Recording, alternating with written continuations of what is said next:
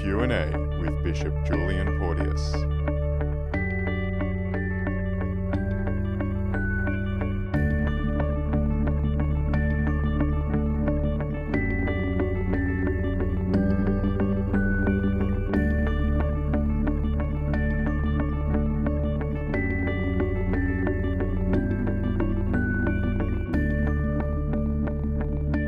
Hello dear listeners, and welcome to a special extended edition of Question and Answer with Bishop Julian Porteous.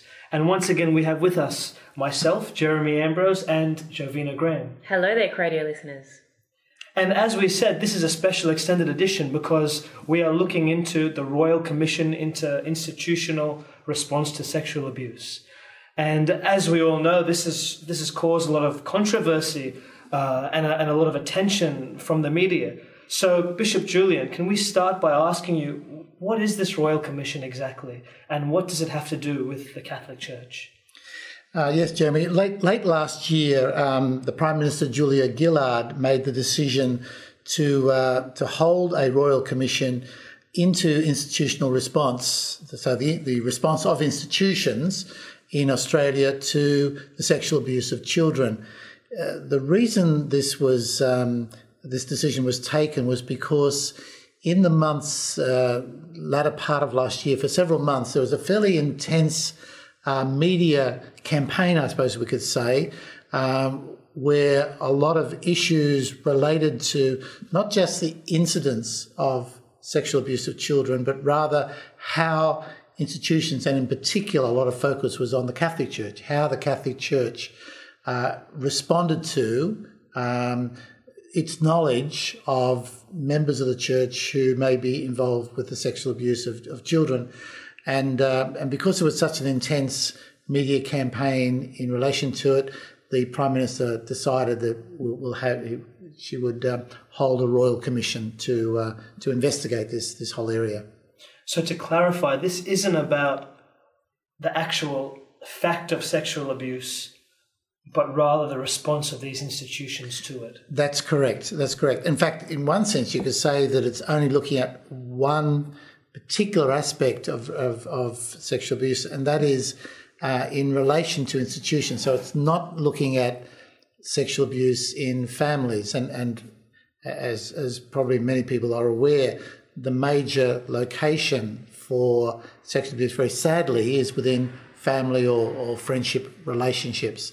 But this particular commission, so it's not looking just at sexual abuse, but rather examining how well various institutions in Australia responded to issues within their own organisations. Now, most of the media campaign focused on the Catholic Church, but this Royal Commission isn't just going to examine how the Catholic Church handled cases of sexual abuse, but it will involve all institutions in Australia. So it will be looking at, obviously, educational institutions. It could be looking at hospitals. It could be looking at various organisations that are directly involved with children, with adolescents, and see how all of them dealt with knowledge that they came by of cases or purported cases of sexual abuse within their organisation.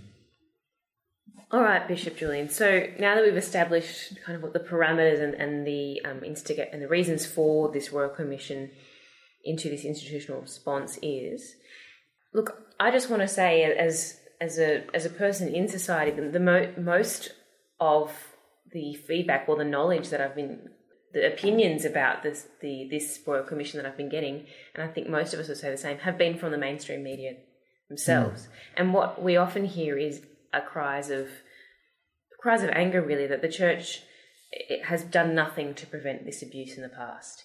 Is this the case? Have we really done nothing?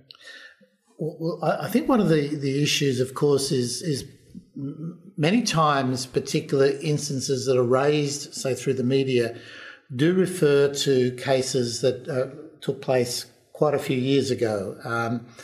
And we do have to make a distinction between what the Church does now and the way the Church handled issues say, 20, 30, 40, 50 years ago.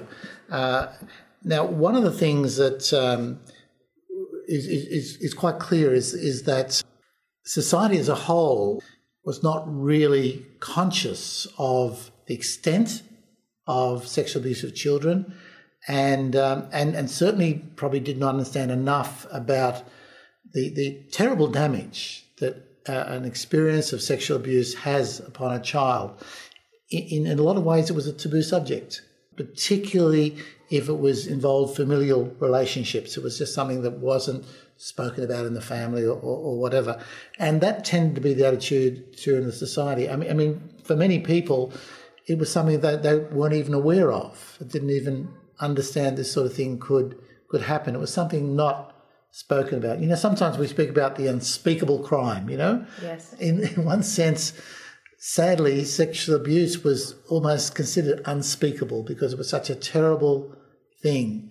And so one of the issues was that the church was also part of the society, and the attitudes in the society were such that there was an awareness that this was something which we didn't talk about a great deal. And I think this is one of the reasons why the church has and recognises now very clearly that it didn't adequately respond to cases in the past. And it's not fair to say the church has done nothing. In fact, the church has done an enormous amount to seek to address these questions. When we became more conscious of it, when we came to understand the seriousness of it, and when we were alerted more and more to the incidence of it in society. Because one of the other issues was that in times past, it was rarely reported. It wasn't so much that that authorities were told of it taking place. It was one of those things that was often just kept under wraps. People were embarrassed, and particularly, and this is very sadly, many victims of sexual abuse didn't feel they could take it forward, or didn't know where they could take it forward to, didn't know who would be able to listen to them sympathetically. And so I don't think we could take the church out of the general situation of the society and say the church failed. At the same time, we have to say the church did fail. It did not respond as adequately as it should. And certainly now, in hindsight, and certainly now with a greater awareness of these issues, a greater understanding of them, we see how far short we fell in responding to it. But it's not a fair criticism to say the church has done nothing in relation to sexual abuse. I find one of the things you said just then was quite interesting to me, because in my generation, I think growing up, sexual abuse of children has always been a fact.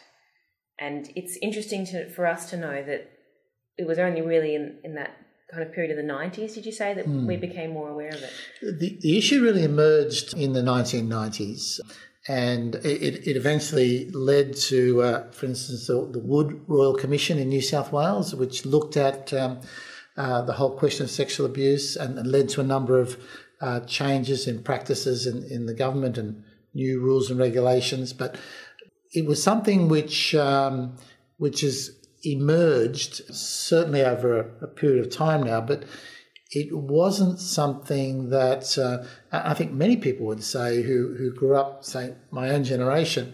I had no idea of this being an issue.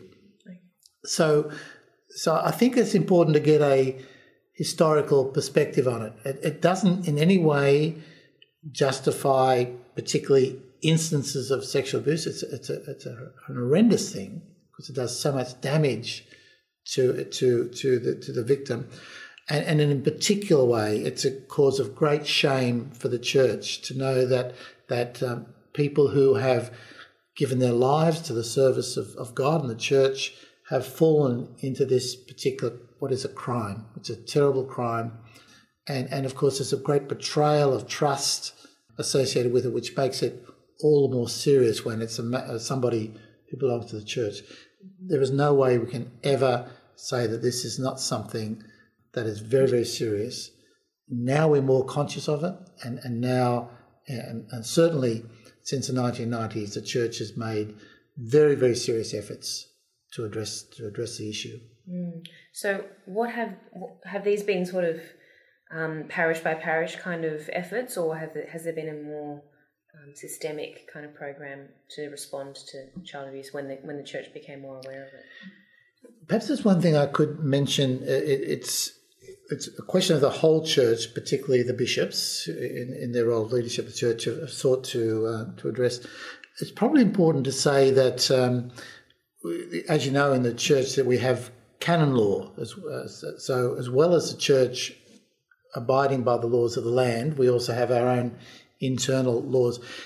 There was provision in canon law, not specifically for child sexual abuse, but for serious sins or crimes committed by members of the church, members of the clergy, or people who are working in the name of the church. There were in canon law procedures that could be followed, but I think again because there wasn't a deep consciousness of the reality of sexual abuse, people weren't aware so much of these ways in which the canon law could be applied. And so one of the things was that there weren't clear protocols, clear ways of responding to it. And I think often the case was that, and very, very sadly, and I think this is one of the terrible things, that when things emerged that priests may have been guilty of this, or there were a bishop received reports that Father X, there's some question about Father X's relationships with children and so on, that the bishop didn't have at his disposal clear procedures and practices that he could follow. And so sometimes it was a case that they say, look, we'll just move the priest from here, feeling that might resolve the problem. Well, often it didn't, because the priest then was in a situation where there could be a repeat abuse in another location. And the church is now very aware of how serious that was a failure and a shortcoming on the part of the church in effectively dealing with it. And so priests were moved around. However, that is no longer the case. And since the mid-1990s, when the church came to grips with this issue, changes, procedures, practices were put in place in which the church more adequately dealt with instances where priests or church personnel were accused of child sexual abuse. Okay, so in the mid-90s, things started to happen. What were the responses? What did the church do at that point? Well, as the church became more conscious of the seriousness of the issue, the first thing that the church did was to begin to look at how we could develop particular procedures with regard to child sexual abuse. That out of it came some documents. In 1996, there was a very significant document developed by the bishops of Australia called Towards Healing. And this was a set of procedures, a set of practices that were to be followed by a diocese, by a bishop, whenever there was a report of sexual abuse of children by a member of the clergy or by somebody in the employment or engaged in the work of the church. So this really marked a watershed moment, if you like, for the church's response. We have to say that prior to 1996, without having those protocols in place, there were many, many failures. But since 1996, the procedures were there. One would hope that they were followed. I think they substantially have been. There may be individual instances where they weren't followed correctly or there was some oversight.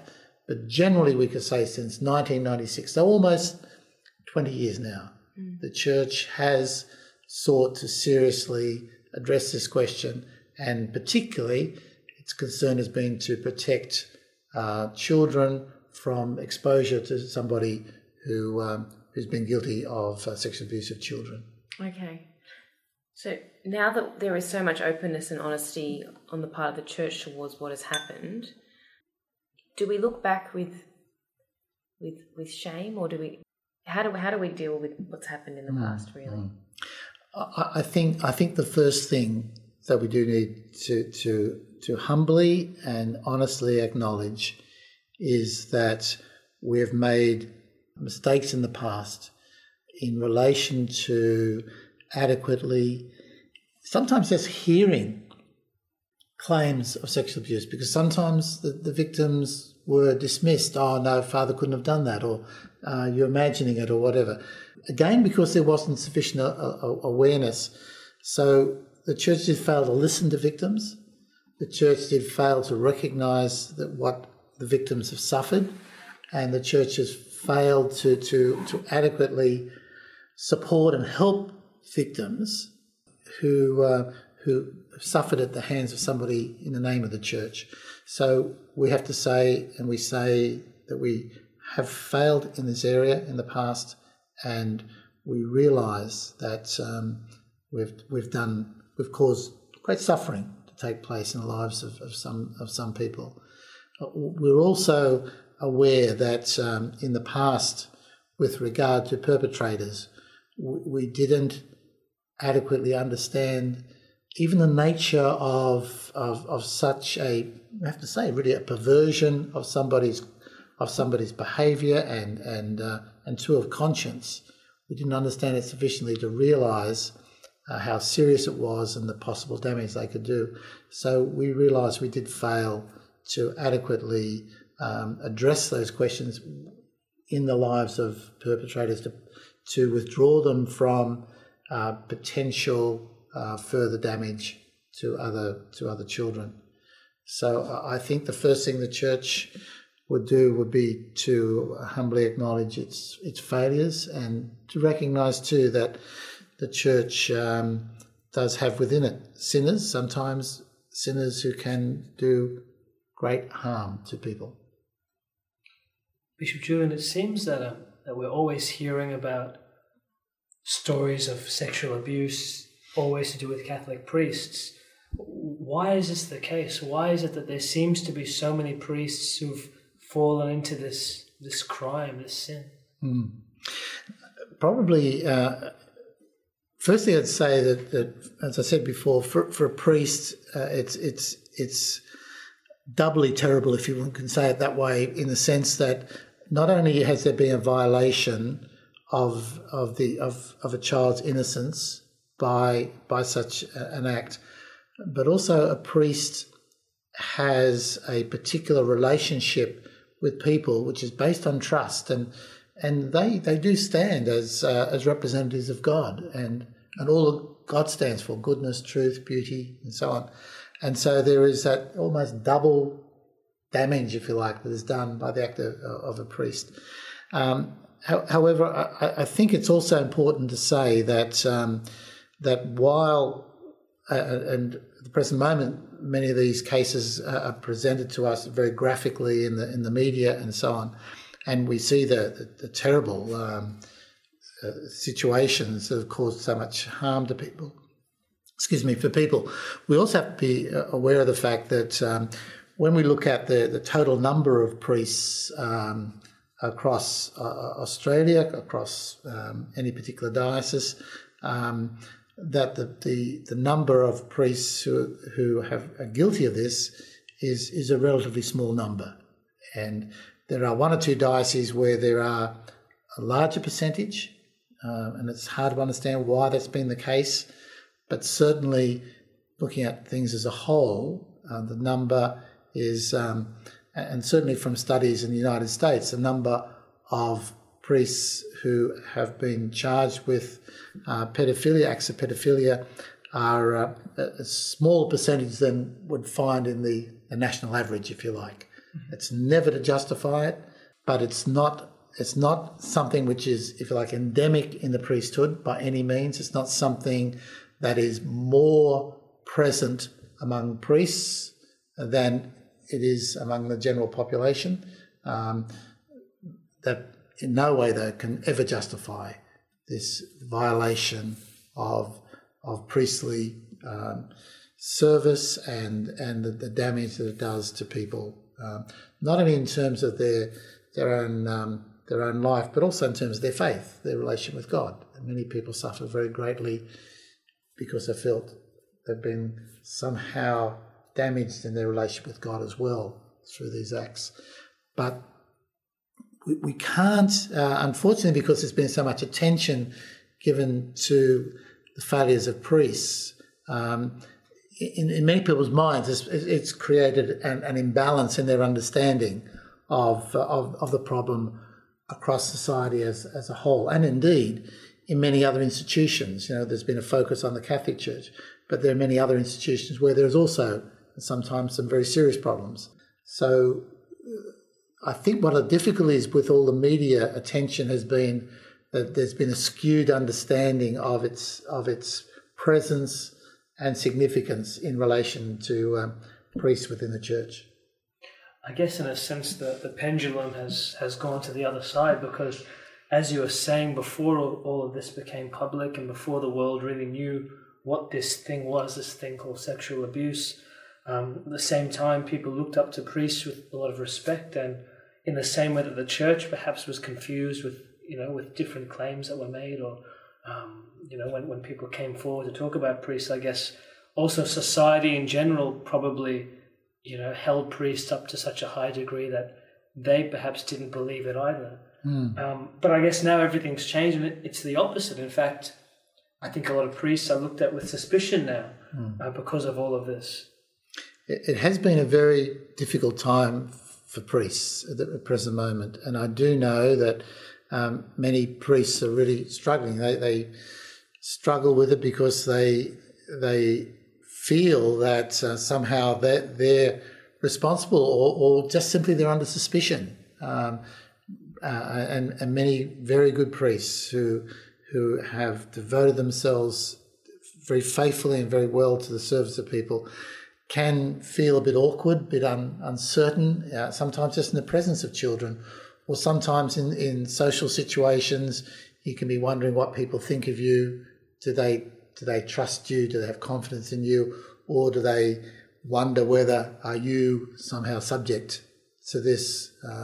So it certainly has been, and is at the present moment, a very difficult time for priests. And certainly if we were on any pedestal before, we're not now. In one sense, it's almost the opposite, that we find ourselves being questioned and under suspicion and feeling very much tainted by the sins and the crimes of some of our brethren in the priesthood and in religious life. Now, you mentioned 1996 and Towards Healing. Now, that was a number of years ago. What's been done to make sure that this process isn't outdated, or that it's, The bishops work very hard to work out protocols. These protocols were aimed firstly at listening to victims. It's one of the very important aspects of Towards Healing. That's why it's called Towards Healing. So it has an orientation towards the victim, because it is true one of the issues before was that many people didn't believe victims or couldn't accept what they were saying. So one of the very important things about Towards Healing was to give a victim a chance of speaking, of being listened to respectfully, and then a process by which the information was then tested and a response was made. And Towards Healing was very much seen in the light of being a pastoral response. We, as a church, we want to recognise what suffering a victim may have experienced, and then to seek to respond to it. It also set up systems whereby communication was passed fairly quickly to the bishop. A recommendation was made about what response should be made immediately to the situation. In some cases where there seems to be quite credible evidence that this was the case, then the bishop can act and ask the priest to stand aside while there is proper investigation took place. Over the years, in the light of experience, there's been 2 revisions of Towards Healing. In 1999-2000, there was a revision, and again in 2008-2009, there was a revision, just tweaking it, just improving it in the light of experience to ensure that this procedure was the best that we could have to, as I said, firstly, support victims, and secondly, to provide procedures for bishops to adequately respond to claims of sexual abuse. So this Towards Healing process, it's the first step in it all. It's not the last step. No, it's a first step. As you're aware too, that particularly in the light of the Wood Royal Commission in 1997, where there was various other requirements put in place. One of the things that's important in New South Wales is that now all cases, all claims of sexual abuse have to be reported to the Ombudsman. So that's now a law in New South Wales. So it means that and it's also a requirement that it's reported to the police. So the church now quite stringently obeys those laws to say that when a claim is made, then the 2 authorities, the police, are informed, and the Ombudsman is also informed. Okay, so I thought the Towards Healing program being in process would be enough, but no, victims also need to go to the police. Is that what you're saying? Yes. Towards Healing is not a substitute for the processes of justice. So there can be, if you like, Towards Healing has a particular focus on the needs of the victim, respect for the victim, and also it does assist the bishop in preliminary steps in his own response to a claim of sexual abuse.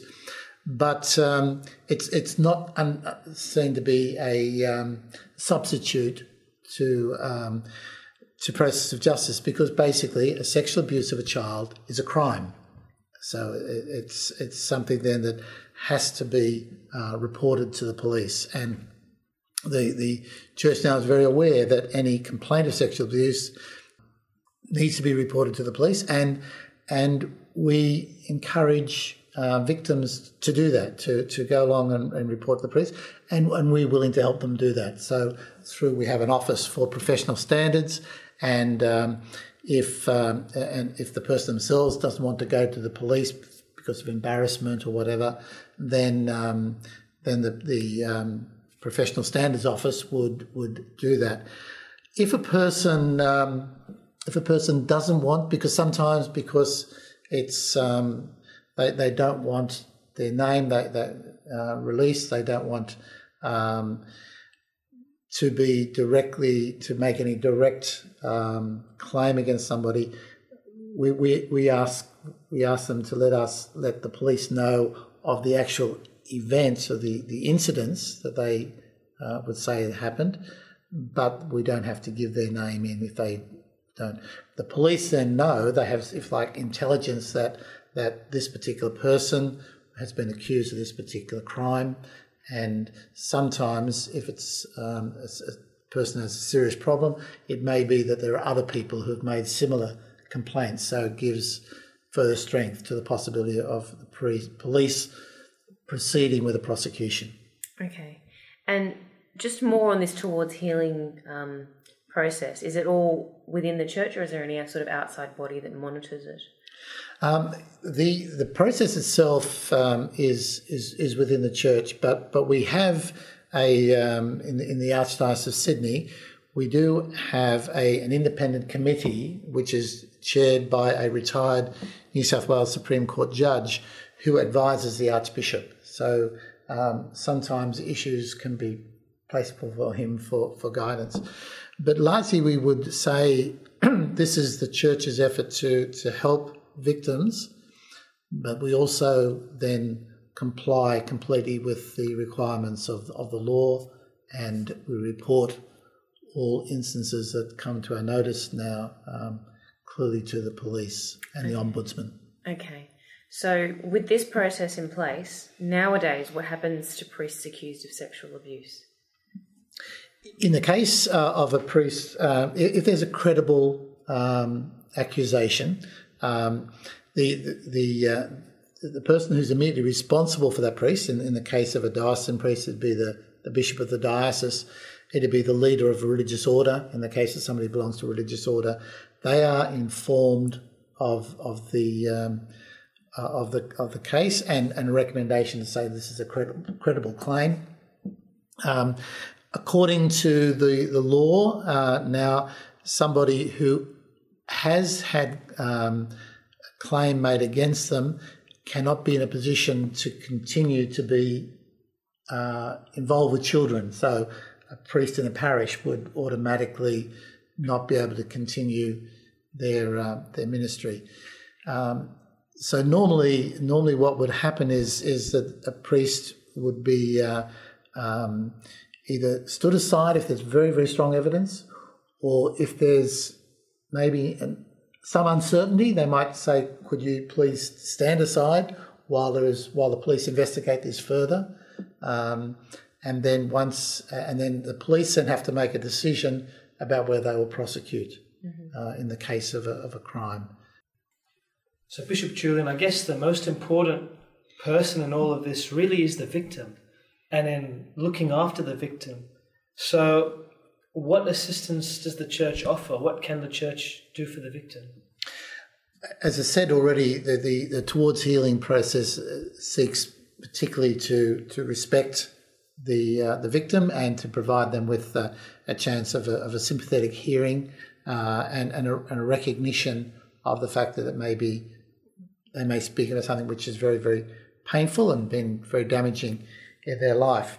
The church then would want to assist the victim as best it can. And so particularly when it's very, very clear that the victim has been the subject of sexual abuse that has done damage to them, one of the very first things we would say is, we want to help you. And one of the things that many victims do need is some form of counselling, of support to help them overcome the damage that's been done to them. So certainly at that level, the church would offer, and sometimes for many years, the church will support and pay for any ongoing counselling or any support that the person has.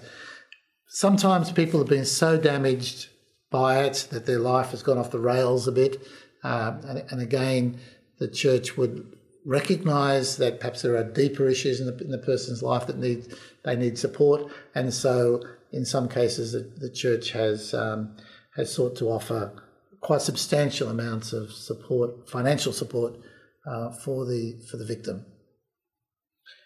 Apart from financial support then, and I guess the counselling, I mean, is there anything else that can be done for the victim and their relationship, I guess, with the church?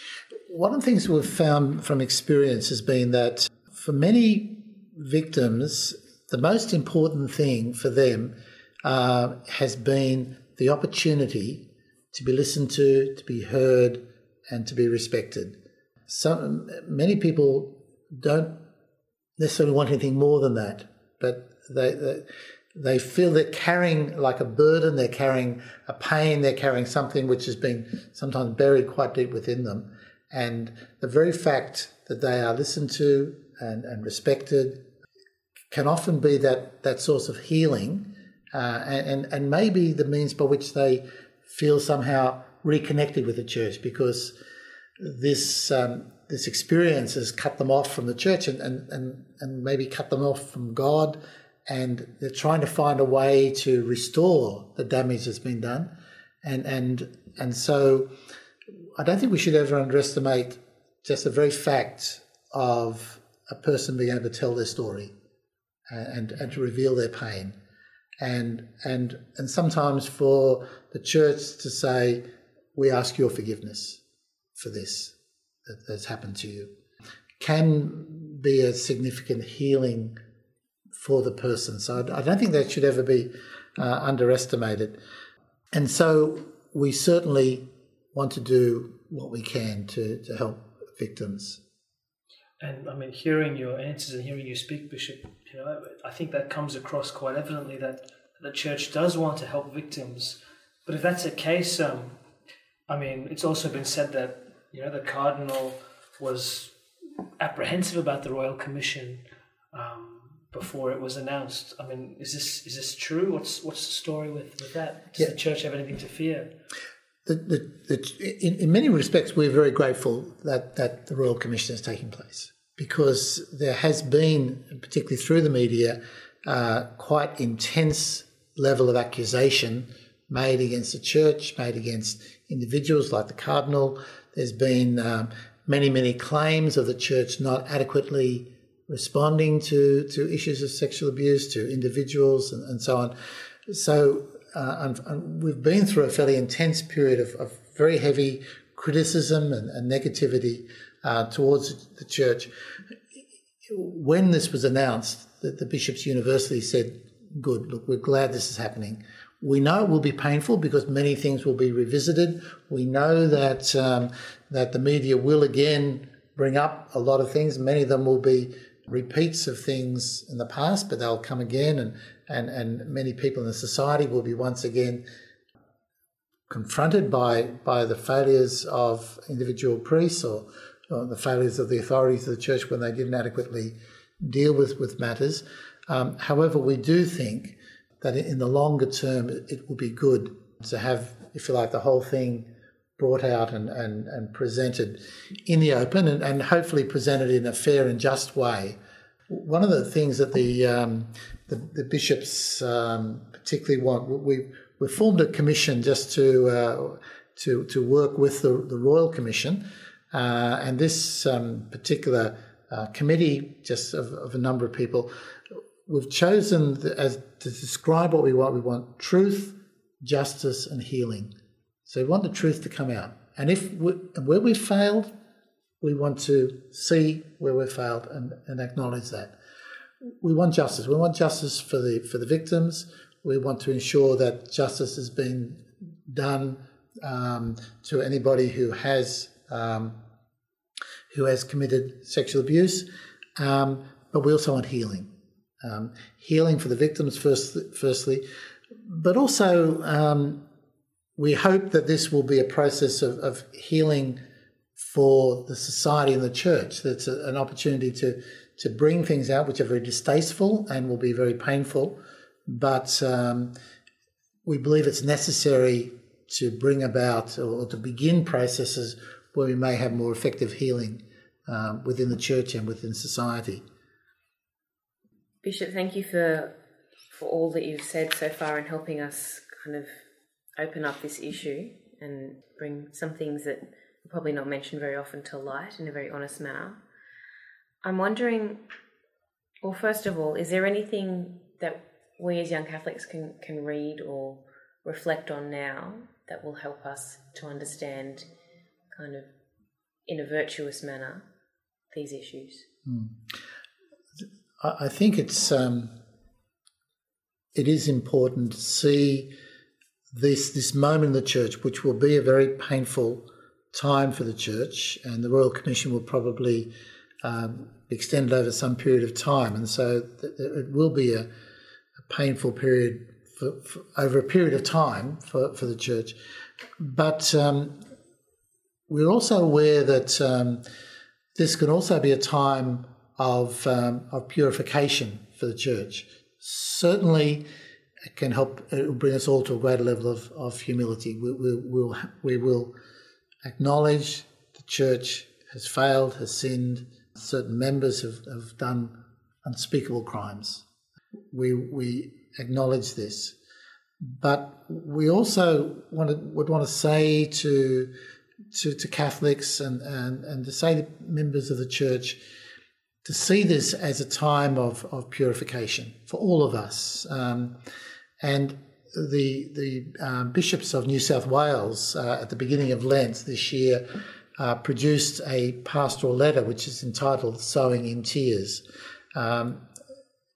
It was an invitation for the whole of the church to walk a path with the church during this time, but particularly to through Lent, to respond by turning to God for his mercy, to turn to God, to recognising our own failures and shortcomings as a church. One of the things that I suppose we find difficult to do, we can sort of say, but that priest or that person did this unspeakable crime which damaged children so much. I could never do that. I shouldn't be responsible for it. But St. Paul talks about the idea that he talks about the church as a body, the body of Christ. And he says in one place that if one part of the body is hurt, all parts of the body are affected. And I think we feel that very acutely at the present moment. You know, when these things are brought out in public, when we hear of the sins and failures within the church, we all get hurt by that. So we can't just say it's something over there or something for some. We're all part of the body of Christ, and it's very true that we will all experience some hurt through this, but it's also the way that we want to say as a church that we all want to enter into a purification, not just to blame one or blame another, that maybe as a whole church we can grow in holiness. Maybe as a whole church we can draw closer to God. Maybe as a whole church we can seek to be more of what we need to be for people, for the society in which we live. So this process, painful as it is, can actually be a good for all of us. And my hope is that through this, particularly if we turn to God in this, if we don't just look at it objectively and even just be critical of perhaps a particular bishop who failed to do what he should have done, or just horrified by a particular instance of sexual abuse and say how terrible it is. But if all of us unite in turning to God and asking for mercy for God, asking and praying for the victims, and seeking together to walk a path of humility, but a path by which we are purified. And so the bishops have said through this pastoral letter, have said, look, we ourselves as bishops, we're going to respond to this in various ways. One of the things the bishops have said, that we're going to devote 1 hour of prayer every Friday to come before Christ in the Blessed Sacrament and to intercede for victims, intercede for the church. And we're sort of saying to people, the Catholic people, can you join us in this? Will you also walk the same path of turning to God in the midst of this, asking for his mercy, his forgiveness, praying for his grace to come upon the church to strengthen and renew us.